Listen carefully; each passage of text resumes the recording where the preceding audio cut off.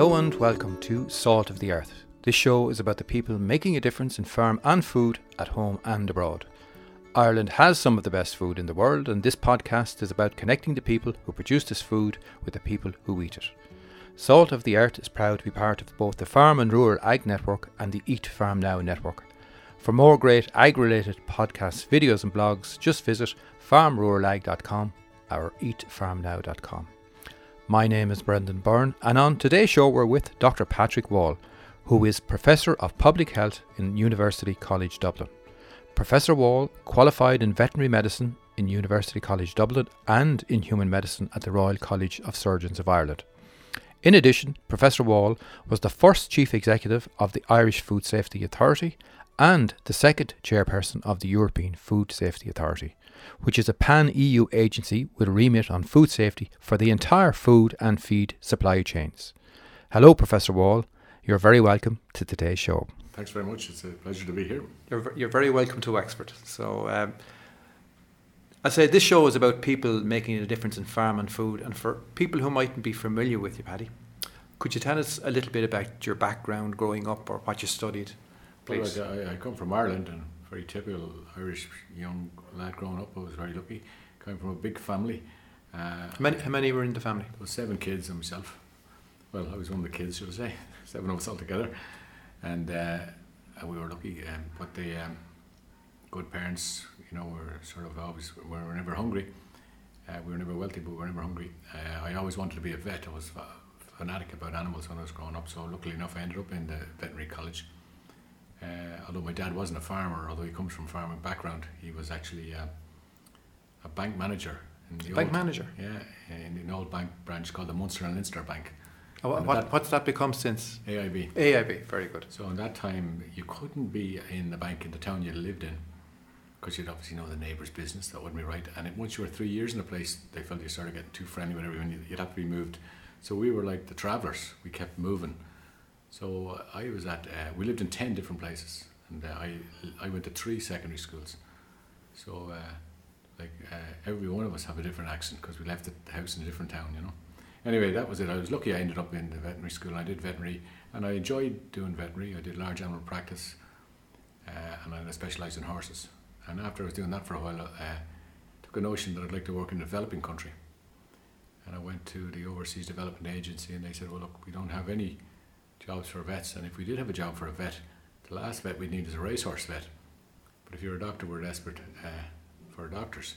So I thought that this would be just like a mechanic working on lorries switching over to cars. So I said, I wonder how much time would I get off for being a vet if I applied to become a doctor, So anyway, I applied to the medical school and I got in, but I ended up finishing the course and became a doctor, and down the road I had a great time as a medical student. It was like being a second childhood again, so that was great. And I worked in Africa after a few hospital jobs in Ireland, I worked in Africa for 3 years and I came back, and I specialised in infectious diseases in the UK. And I never told anyone I was a vet, because they say, oh God, don't go with that fella, he's a vet, he'll give you anything. But then food safety became a huge issue, and BSC, mad cow disease, became a huge issue, and I kind of resurrected the veterinary degree and I got very involved with that, and then I ended up getting headhunted. The only time it's ever happened to me, never happened since, to be the Chief Executive of the Irish Food Safety Authority. So I came back to Ireland, and at that stage I'd been out of Ireland 11 years, I'd worked in several different countries. Came back to be the Chief Executive of the Food Safety Authority of Ireland and contributed to setting that up. It was important for Ireland that we calmed the whole issue down after BSE, because of beef is such an important export industry to us. And then when I finished that job, I ended up as the Chairperson of the European Food Safety Authority based in Parma in Italy. And that was interesting too, And why I was in that job, I wouldn't say that I was any great chairman. It was just that Ireland never colonised anybody, it was probably a compromise candidate, and that's how I got elected. But it was good, and I had a lot of Parma ham in my time out there. Had a great time and met very interesting people and learned a lot. And I did a few more things then when I finished with that, and I eventually ended up back up in UCD working in academia as a Professor of Public Health. And now I work in the medical school in UCD, and I'm very fortunate. The whole place is full of young people who are naively positive about life, and there's a great buzz in the place. Doesn't matter whether it's a Monday or a Friday. it's a tonic to work there, and I hope I'm never discovered, because it's a pleasure to be in the place. And if you can encourage young people to go on to do great things, it's a great rewarding job. So you unusual, I suppose, the 2 degrees. So what did it give you a different perspective, do you think? Well, I mean, there's a whole specialty now which wasn't there in my time. I was the first the person that I knew that did it. Now there's been a few since, but called One Health, which relates to the health of the environment, the health of animals, and the health of people. And people are all the time talking now, but the health of people is inextricably linked to the health of the animals, which form the food that they eat, and the health of the planet.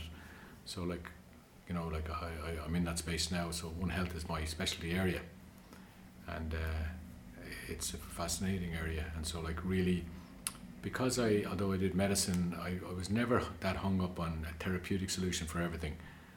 And so basically I was always amazed that the animal nutritionists were far more focused on the performance of the animals than human nutritionists and medics. Medical doctors in their training spend maybe 2 years doing pharmacology, but they don't spend 2 years doing nutrition. How long? They get a handful of lectures in their course in most colleges on nutrition, because nutrition is perceived to be the remit of a nutritionist, and that's another course completely. So basically, there's an awful lot of conditions that are lifestyle related, not only diet related, but smoking, alcohol consumption, lack of exercise, recreational drug use, driving your car too fast or whatever. And so really, a lot of this disease could be prevented by lifestyle interventions, and it's not really the role of doctors alone to sort this out. Like we talk about behavioural psychologists, behavioural economists, psychologists, anthropologists to influence human behaviour, because many people know that they should look after their health better. I always say to people, what's your most valuable asset?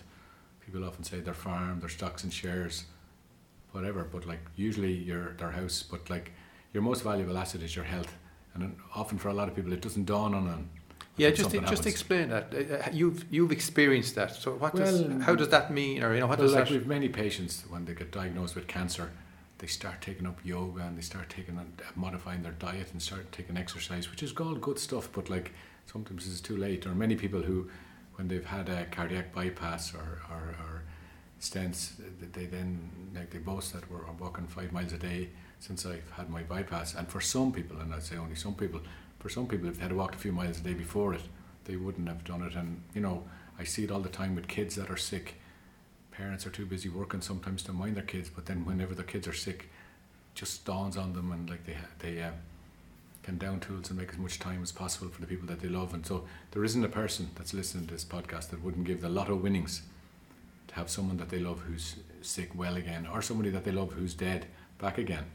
So sometimes you think we have our priorities wrong, and we're kind of driven by a consumer society that's racing, and we think we need more and more and more. And quality of life is a huge issue, and looking after yourself and your family, and you're not being selfish to look after yourself. Some people feel that to try and be in a positive frame of mind and be positive with so many people around you that are having a bad luck, it's not fair on them.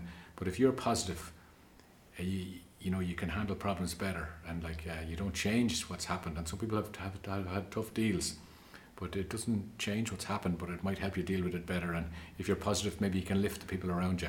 So mental health is as important as physical health. But when you say to people, what did you do for your health today? People service their car and they've actually done lots of different things, but sometimes people don't devote enough time for their health. And we've often done studies of diaries, particularly doctors. They're notorious for working. Well, I suppose farmers are the same, notorious for working on, but we look at their diaries and see in their diaries, where's the time allocated to themselves? And so you should make a bit of time every day for yourself. Yeah, it's important. Because it's too late when you've lost your health. It's the most valuable thing you have. And so therefore, people don't think about what they eat until they get sick. People don't think that they should be taking more exercise. And it's not a lot of exercise. You only have to take a little bit of exercise and modify what you eat slightly, and you can stay healthy. Yeah. And a bit of rest. Rest is important too. Especially farmers now, and I see it in Ireland since the quotas went, and farming is increasing in scale. And how many cows are you milking now? Yes. It's nearly a status symbol to say you've got the father and mother of an all singing, all dancing rotary. Yeah. And your poor neighbour who's milking 100 cows, God help him. Whereas in fact, if you measure it up, he's at home maybe even having his tea. When you're out with your 350 cows, calving them and trying to find out which calves belong to which cows, you know, and so... There's a balance. There's a balance. Yeah. There's a balance. And it's not all about... it's got to be like, is the best farm the farm that makes the most money, or the farm where there's the best family life, as well as having enough money to pay the bills? Yeah, absolutely. Like worrying about labour. Can you get the labour? Worrying about how you're going to get rid of the slurry that's coming up through the slats. How are you going to worry? You have no calf accommodation for the male calves when they all come. How are you going to cope with that? Like, all that is mental stress, and do you really need it all? Very true. At the start, I just said part of this podcast mission is to empower farmers to connect with consumers, and I just kind of draw a little picture of what we're talking about there. So nowadays, consumers are increasingly becoming disconnected from food production. In addition, the agri-industry is facing enormous pressure as a result of changing consumer habits, now very much with a focus on health, wellness and changing diets. So, for example, it was in recently on the paper there, 41% of Irish women are cutting back on dairy. Now, that's women aged between 20 and 29. And it appears that fat, allergy and intolerance are the three areas where most of the health questioning is coming on dairy. So how can the agri-industry and farmers answer these questions and help bridge this ever-widening gap? Well, I think, you see, I always say that farmers are in the health business, and they should be champions for the health business. Like doctors and nurses, they're not in the health business, they're in the sickness business. So like people, if they eat good quality food, they'll be healthy. You are what you eat. It's an old adage in Ireland, it's still true. And so sometimes farmers allow themselves to be on the back foot. They're always on the defensive because they're getting attacked. Primary agricultural output is getting attacked now. Red meat is bad for you. Dairy products clog up your arteries. Eggs are full of cholesterol. You name it. There's actually, the products have been attacked. So like, we need to connect a bit more with the consumers. And rather than actually always trying to defend what we're doing, we need to be promoting the positives about what we're doing. And so like, the consumers have concerns, and without consumers, we won't have a business if you're a farmer. So basically, the consumers are concerned about animal welfare, they're concerned about the environmental impact of modern farming practices, and they're concerned about nutrition and health.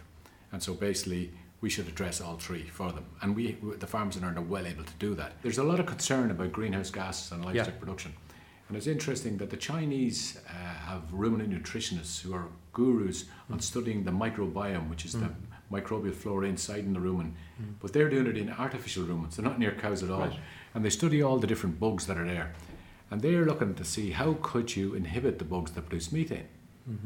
And they're collaborating with some New Zealand researchers. And the New Zealanders are doing field work on this. They have fistulated cows where the cow has a stopper in its side, like a stopper in the sink, where they can actually monitor the microbiome, which is the microbial flora.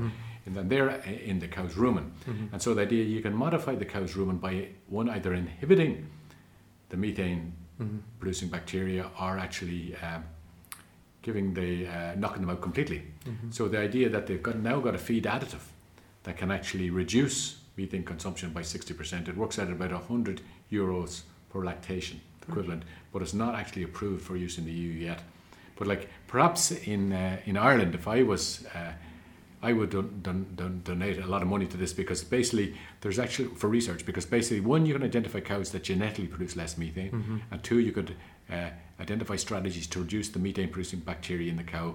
And so when people are criticising the farmers about producing greenhouse gases, the answer say, oh yeah, we acknowledge that cows produce greenhouse gases, but we're working at producing a climate friendly cow that will produce much less greenhouse gases. And in combination with hedgerows and planting more young trees on the farms, we're aiming to have carbon neutral farms. Have you got any other problems? And so rather than be on the defensive, let's say, well, okay, let's look at it. The people have concerns. Without addressing consumer concerns, we don't have any consumers, and we don't want to be.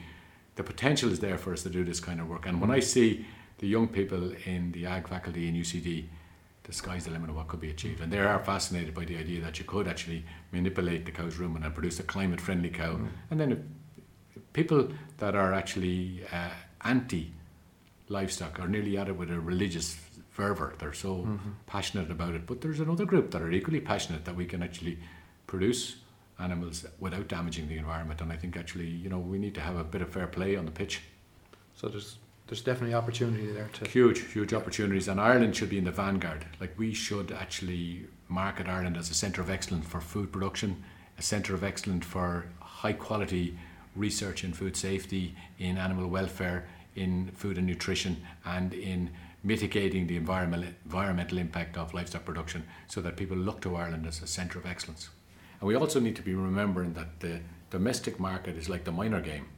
Because in Ireland we have, our industry is an export focused industry, the minor game is in Ireland, but the senior game is abroad. True. And so therefore but you have to have good minors or you'll never have good seniors. So we need to look after, and Ireland is a pilot.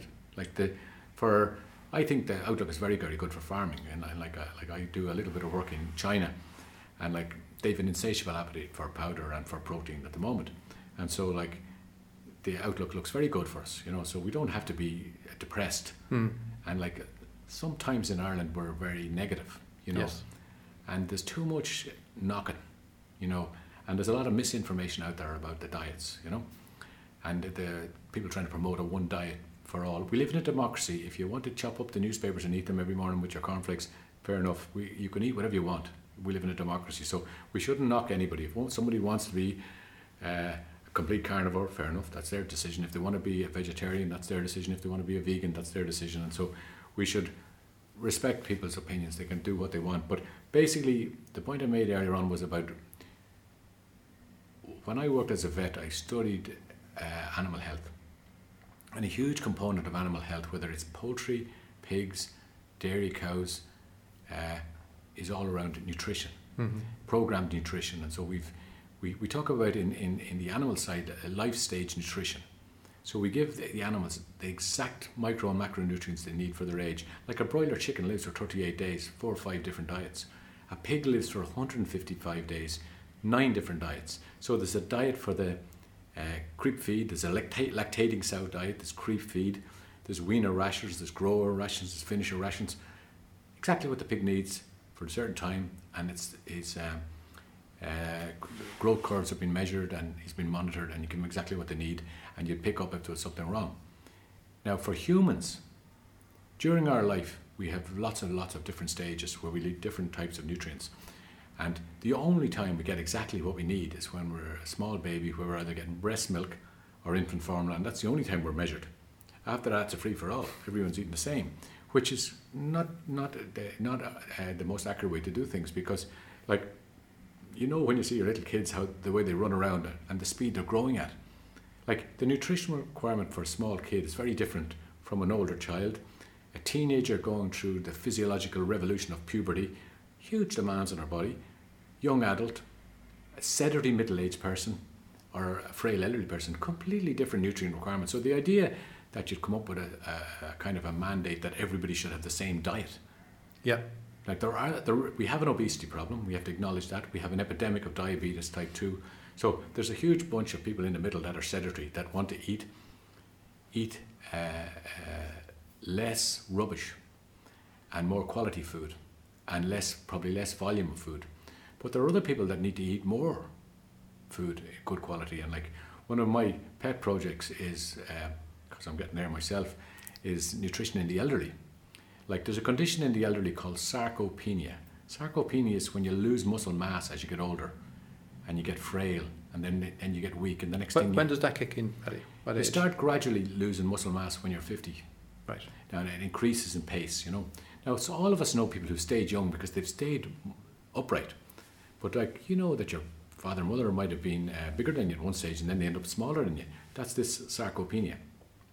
But effectively, you can actually, it's not necessary to have a rapid sarcopenia. You can slow this down. So imagine if I said to the farmers, lads, you've got 4 aces, and ladies, you've got 4 aces and you're failing to play them. You have a product that can slow down the aging process. Like I keep horses. If I want the horses to look well, I'm not rubbing in L'Oreal moisturising cream into their skin. I change the diet, put a bit more oil in the diet, and the horse's skin looks better. And it's exactly that way. Nutrition. Yeah. Nutrition. So the idea that you could eat yourself young. Yeah. So an elderly person needs protein. Now they're not able to eat massive T-bone steaks because they wouldn't have the digestive system to handle it, nor would they have the teeth to chew it. So they need the bioavailable protein. And so you see whey protein, which is a phenomenal product for muscle metabolism, and it's used by the bodybuilders, and you can see the athletes are huge now, and the rugby players, because they take the whey. But like, the idea of whey would be a very good product for the elderly. You'd have to take Arnie Schwarzenegger off the cover and have your granny firing her Zimmer frame over the hedge on the packet. But like, there's not much joy having whey drinks. So the idea that you feed the elderly people eggs are, for example, a very good source of protein. Chicken is a very good source of protein. But eggs, for example, scrambled egg for your breakfast, it's easy to digest. Anyone that looked after an old person know how difficult it is to get them to eat, and so creme brulee and custard for the lunch and an omelette for the tea, very easy to digest. Diced chicken, mince meat, like fantastic sources of bioavailable protein. When I mean bioavailable, I mean it's easy for them to absorb it. And if you wanted an elderly person to be a vegan, you'd have to give them that many lentils that satiety will kick in before they could eat it all. It wouldn't be comfortable for them to eat it all. And so therefore, to say, for my opinion about vegetarian and vegan diets, they're grand for subsets of the population, but it's a bit more difficult for others. And so you have to have balance in your life, and quality of the food that you eat is crucial to your health. And as I say, people promoting the one diet for everybody. Just think of the pigs with 9 different diets. There is no one diet for everybody. And like, for a lot of men in Ireland, for example, I always say it's okay to eat like a ploughman if you are a ploughman. But a lot of people who are working in offices and they could benefit by cutting back seriously on what they're eating. In Ireland, it amazes me to see the design of the supermarkets, because dairy products is now deemed to be bad for you, and the dairy sector is getting smaller and smaller. And usually low fat. And meat is getting small. Meat sector is getting smaller and smaller. And that there's rows and rows of confectionery. Buy 20 bags of crisps, get 6 free. Gatto, jumbo Gatto, 20% extra. Jumbo cans of Coke, like Coca-Cola. Premium price for the product. Rots nails, rust your teeth, no nutritious value. There you have the jumbo cans. Then the alcohol section is getting bigger and bigger in most supermarkets. So like the consumer isn't rational. If you're a dairy farmer, you can nearly predict the order your cows are going to come into the parlour every day. You can't predict what consumers will do, and like there's fads, and like it's important that people think about their diet. And many people who are vegetarians are healthy. And the reason they're healthy is a multitude of reasons. Because one, they have to be well motivated to become a vegetarian. So they're actually motivated to think about the relationship between diet and health. And so they're actually doing other things as well. They're probably not smoking, they're not drinking as much, or if not drinking at all, and they're taking more exercise. So there's a whole package there. And so there's a lot of lessons that the whole population can learn from that subset. Very good. We discussed over a cup of tea about, I just mentioned that one of the healthcare providers on insurance, VHI, recently posted about plant-based diets aren't just trendy, they're actually promoting them, for reducing the risk of heart disease. So I suppose, just to recap what you're saying there, no one diet fits all, isn't that No one correct? diet fits all, and most people don't eat enough fruit and vegetables. And like, fibre is very, very important in the diet, and so a lot of people are deficient in fruit and vegetables and fibre, so you couldn't eat enough fruit and vegetables. It's positive. And like, a lot of vegetables have phytosterols, which lower cholesterol, and so it's like knocking vegetables wouldn't be a terrible wrong thing to do. But like, meat isn't inherently evil, and for some people they manage without it, but for other people it has a role for them. Some people suffer from chronic anemia, benefit from the meat. Some people are actually debilitated because of chronic disease, and like, you want to put them into an anabolic state because they'll heal quicker. And so a lot of people recovering from cancer, a lot of people recovering from chronic diseases and transplants, etc., etc. You want to have them on a good nutrition plane, not to be eating rubbishy food, good quality food. And whether that's a meat-based diet with vegetables, obviously, or a vegetarian diet or a vegan diet, it has to be good quality diet covering all the micro and macronutrients that they need. Sometimes pure vegan diets, people have to take supplements to make sure they get all the micronutrients. So you have to wonder, is it very natural to be having to take tablets to keep yourself alive and to have a healthy diet? And also, your body is designed to absorb your micronutrients in a food matrix rather than as a capsule. So like, the whole thing is, I think everybody should be thinking about what they eat and cutting back on stuff that is obviously of minimal nutritious value. Excellent. A study we mentioned before there was the decline in nutrient density in certain foods. There's a study from the US between 1950 and the turn of the century where 43 different types of fruit and veg crops that the nutrients were actually declining. Another report said that you'd actually need to eat double the amount of broccoli that you did a generation ago. So is that, generally speaking, and from a human health and nutrition perspective, is nutrient density in food a cause for concern, the decline? If there is this decline, and is it a concern? I'd say so, and often with food is cheap, which is really it's the most important thing we have to spend our money on, yet it's too cheap, I think, and as a result there's savage pressure on all the suppliers and growers to produce as much as they can as quickly as they can, and so therefore a lot of vegetables are driven that fast that they haven't time to absorb all the nutrients, and so a more mature growing product actually may be more nutrient dense is right, so that is a point. So people might think they're doing the right thing, eating a lot of fruit and veg, but if it's actually not as nutrient dense as they think it is, they're not getting the full benefit. So it is a concern. Yeah. It is a concern. And it reflects back to your One Health, really, doesn't it? I think actually we need to we need to be able to produce food, good quality food, without wrecking the environment. Mm-hmm. And so sometimes when we're driving the vegetable production, we're actually, we have to use a lot of agrochemicals, mm-hmm. which may not be necessary if we did it with more slower growing varieties or whatever. Also there's a lot of people like organic food, and I have an organic garden myself, mm-hmm. but I only eat the organic food that I grow myself in Ireland. Mm-hmm. But you see organic food available the whole year round, and you just wonder about air miles and where it's coming from, etc., etc. But I think actually people don't think enough about what they eat. People should think about what they eat, and farmers should need to be actually promoting the fact that they're in the food business, producing good product and quality, and we need to drive up the price, and then we wouldn't have to produce as much. So people actually think that, are we origin green is a kind of a slogan that we have for Ireland, the little green island, the breadbasket of Europe, which is a unique selling point for Ireland, and the family farm in Ireland was what makes us special. And the way the farm, a cow can have a better lifetime experience in Ireland than anywhere else, or that's what we'd like to think. Mm-hmm. But once you start scaling up, we're moving away from from the thing that made us special, the family farm. And thankfully we still have the family farms in Ireland where people have pride and passion for their product. But when you go to some of the big farms in the US now, you'll find, I don't know how they're going to manage when they build a wall, but a lot of the actual farm owners aren't there. It's actually the Mexican workers that are running the farm, whereas in Ireland you'll actually find the farm owner there, and they've a pride and a passion in the farm. And when we bring visitors to Ireland and they visit the farms, they can't fail to be impressed by the family farm model. You can find factory farms everywhere. Mm-hmm. Now, there's nothing wrong with scale. And obviously when it comes to an animal welfare point of view, it's not the scale of the farm that's the issue, it's how the farm is managed, because on a large farm you can control the water, you can control the air, you can control everything if you're able to control it. But you might be a good manager for a smaller farm, that mm-hmm. doesn't mean you can manage a bigger farm. It requires especially, you're more of a person manager than a stockman when you get to the big farms, because you need to manage the labour, and that's a huge issue for Ireland, for the bigger farms to get the labour. Very good. We've all heard about the law of unintended consequences, and about 15 years ago the Irish government repealed the groceries order, which banned the sale of grocery goods at below cost.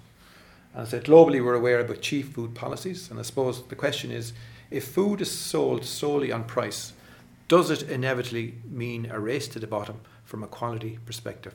And if so, what can be done about it? I think actually it's true. It's quite amazing, we have people, will they pay extra for extra quality food? People actually do.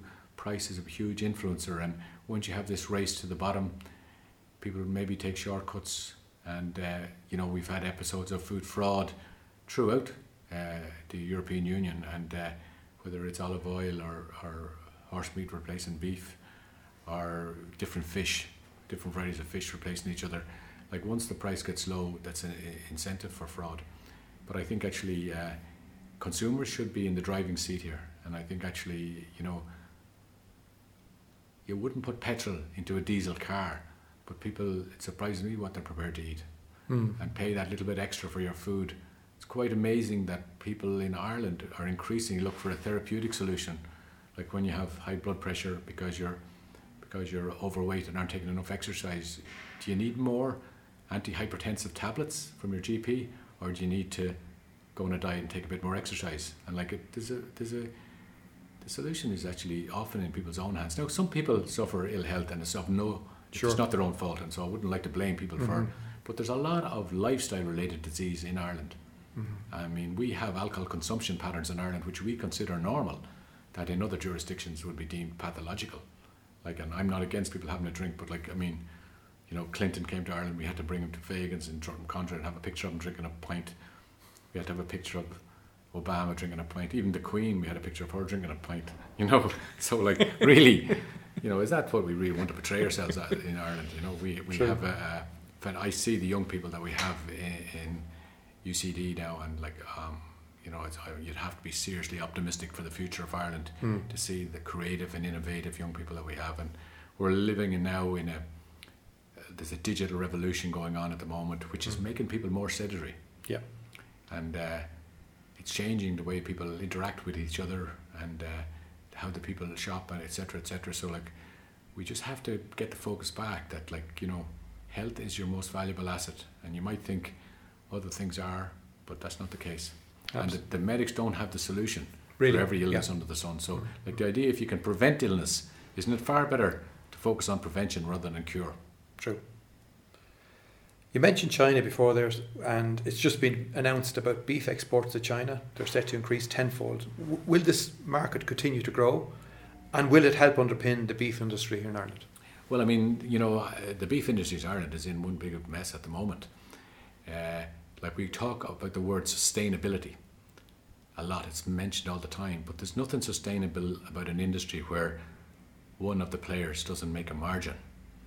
And we talk about fair trade coffee and fair trade bananas, but like, we could have fair trade beef. Now, beef consumption in parts of our customer base has dropped. Like, the beef consumption in the UK has gone down a third in the last 5 years. So basically, that was one of our special markets, and a combination of that and Brexit has impacted on beef consumption. So like, are we producing too much beef? Is there an imbalance in the supply-demand curve?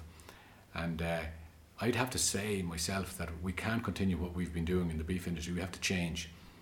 But I don't think it's unreasonable for farmers to ask for a fair margin for what they're doing. Sure. And if the reason that the price of beef is bad is that there's a complete surplus of beef, well, then we need to cut back. If people are saying that we don't need the large big T-bone steaks, that the market isn't for roasts anymore, it's for more convenience food and for smaller cuts, because we've got all this emphasis on smaller portions. In fact, I was at the ploughing, which is a big festival every autumn in Ireland, a fantastic festival, but at the Board Bia stand, the farmers were actually complaining about the price of beef, and that the Board Bia weren't doing enough for them. But had they gone around 4 or 5 rows, there was actually, the HSE had a stand where dietitians were telling people about a healthy diet, and they were holding out their hand and they were saying the portion of meat that you should have every day should fit into the palm of your hand. And so like, there's mixed messages there. Like, if the question is that we need smaller portions, do we need smaller breeds of cattle? Do we need earlier maturing breeds of cattle? And you know, but I think we have a point that we have grass-fed Irish is what we market ourselves at. And if we're finishing the cattle in sheds, they never see the light of day. They can't call them grass-fed Irish. So we need to look at what does the market want and produce what the market wants. If it's a question that for parts of rural Ireland, you know, people always want to do what they've always done, and it's a fantastic life to be a beef farmer and to go to the marts and have the crack, and you know, like, but you know, you sometimes say, like, I'd still like to be going to mass on a Sunday with the pony and trap, but I had to change. So things aren't going to be the same. We can't do like most of the farmers are saying that $3.50 a kilo base prices, they can't continue with this. So we can't. We have to change. So the question is, how do we change, and what do we change to? Now, if the beef industry goes, it's going to have some massive negative effect on rural Ireland. For sure. So we need to say, how can we protect rural communities? And so therefore we need to find another way. Now, farmers are reluctant, they say, to take handouts from Brussels, but there will be no handouts from Brussels. If the consumers are concerned about greenhouse gases. Okay, let's see. We farmers actually can grow hedgerows, and we in the past we were taking all the hedges out and putting in electric fences for dairy farms. But if hedgerows sequester carbon, if you're paid to sequester carbon, that's a positive. And so money from Brussels is coming every year. You're not waiting on the fluctuations in the market, so you can be sure of it. If it was a question that you were paid to put 20 acres of solar panels, and that solar panels was allowed access to grid and be written off against the carbon credits given to agriculture, if you were paid for, you could put the 20 acres of solar panels on a part of your farm that's not visible from the road, so it's aesthetically. But if it's an income for stream for you, fair enough. So like basically your farm is an asset. So how can you maximise the return from your asset, look after your family, make sure you have a good quality life, live in the countryside, contribute to your local community? It may not be doing the things that we've always done. Or the way we've done them, maybe. Yes. Or the way we've done them. And it's sad that way, but like all you have to look around you, things... I'm not 100 years of age, but I used to remember coming home saying to the mother, did anyone call when I was out? Yes, now indeed. If I left my mobile phone behind me, I'd go back for it, you know? Yeah. I mean, things just keep changing. So we'll probably have to change the way the beef industry can't continue the way it's going. So one thing I think we need in Ireland is we need a united farmer voice. Sure. Because like basically to explore all the other opportunities to deliver revenue for farmers in rural Ireland. We're not saying that we want to put all the farmers on a reservation. We want to make sure that the farmers have an opportunity to live in rural Ireland and get a return from their farms. Very good. Paddy, you've been very good, very interesting talking to you. You're busy at work, as I can see. You said you were just back from your travels abroad there, and I just wondered, part of this podcast is about keeping yourself fit and healthy. So what do you do to keep yourself fit and healthy? What do I do? Yeah. Well, I suppose this isn't politically correct, but I have a passion for hounds, hunting hounds and horses. So I have hounds that's a foot pack of hounds that, like where I live, people have a couple of hounds each, and we all join up and then we have their hounds. So they have to be exercised every day. So that actually is compulsive exercise. And I have a horse, and I ride the horse a few times a week. Now he's getting most of the exercise, but at least I'm getting the fresh air. And there's a concept called the Blue Gym. In the University of Medical School, there's a researcher there called Michael DePledge, and he has a concept called the Blue Gym, and he's comparing the benefits of exercising outdoors with nature, with exercising in a gymnasium. And so the idea, like when I'm riding my horse around, I'm benefiting from nature, listening to the birds, listening to ride up along the river and hear the water river and so on. The horse might be getting the exercise, but I'm getting the mental benefit of that all. But in this Blue Gym concept, like when you're outdoors, your blood pressure is reduced, your adrenaline and cortisol levels fall, your serotonin levels, which influences your mood, changes, and your endorphin levels rise. And so compare that mild exercise with somebody doing a spinning class and the music banging in their ears. Like they are benefiting their cardiovascular systems, no question about that. But the point I'm trying to make here is you don't have to do that strenuous exercise to give yourself some benefit. Now, I could get a heart attack when I'm leaving here tonight, but I hope I don't. But I think actually that I do appreciate the countryside, and I like actually walking around and riding the horse and having a bit of crack with the hounds and a bit of banter too. I think actually social interaction with people is important, having the crack and good laugh and humour. That's very important. I mean, like we can be serious for long enough. Like, you know, you need to have a diversion from your work, and a lot of people define themselves by their job.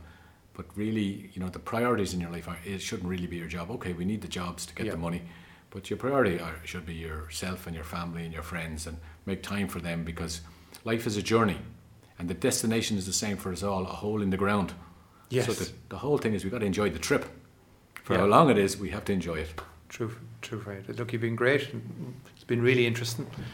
I wish you ongoing success with your endeavours in academia and beyond, with the horses as well. So Pat, thanks very much for joining us on Salt of the Earth today. My name is Brendan Byrne, and you have been listening to Salt of the Earth. Catch us on Twitter at Salt Earth Era. So until the next time, it's Slán, goodbye and good luck.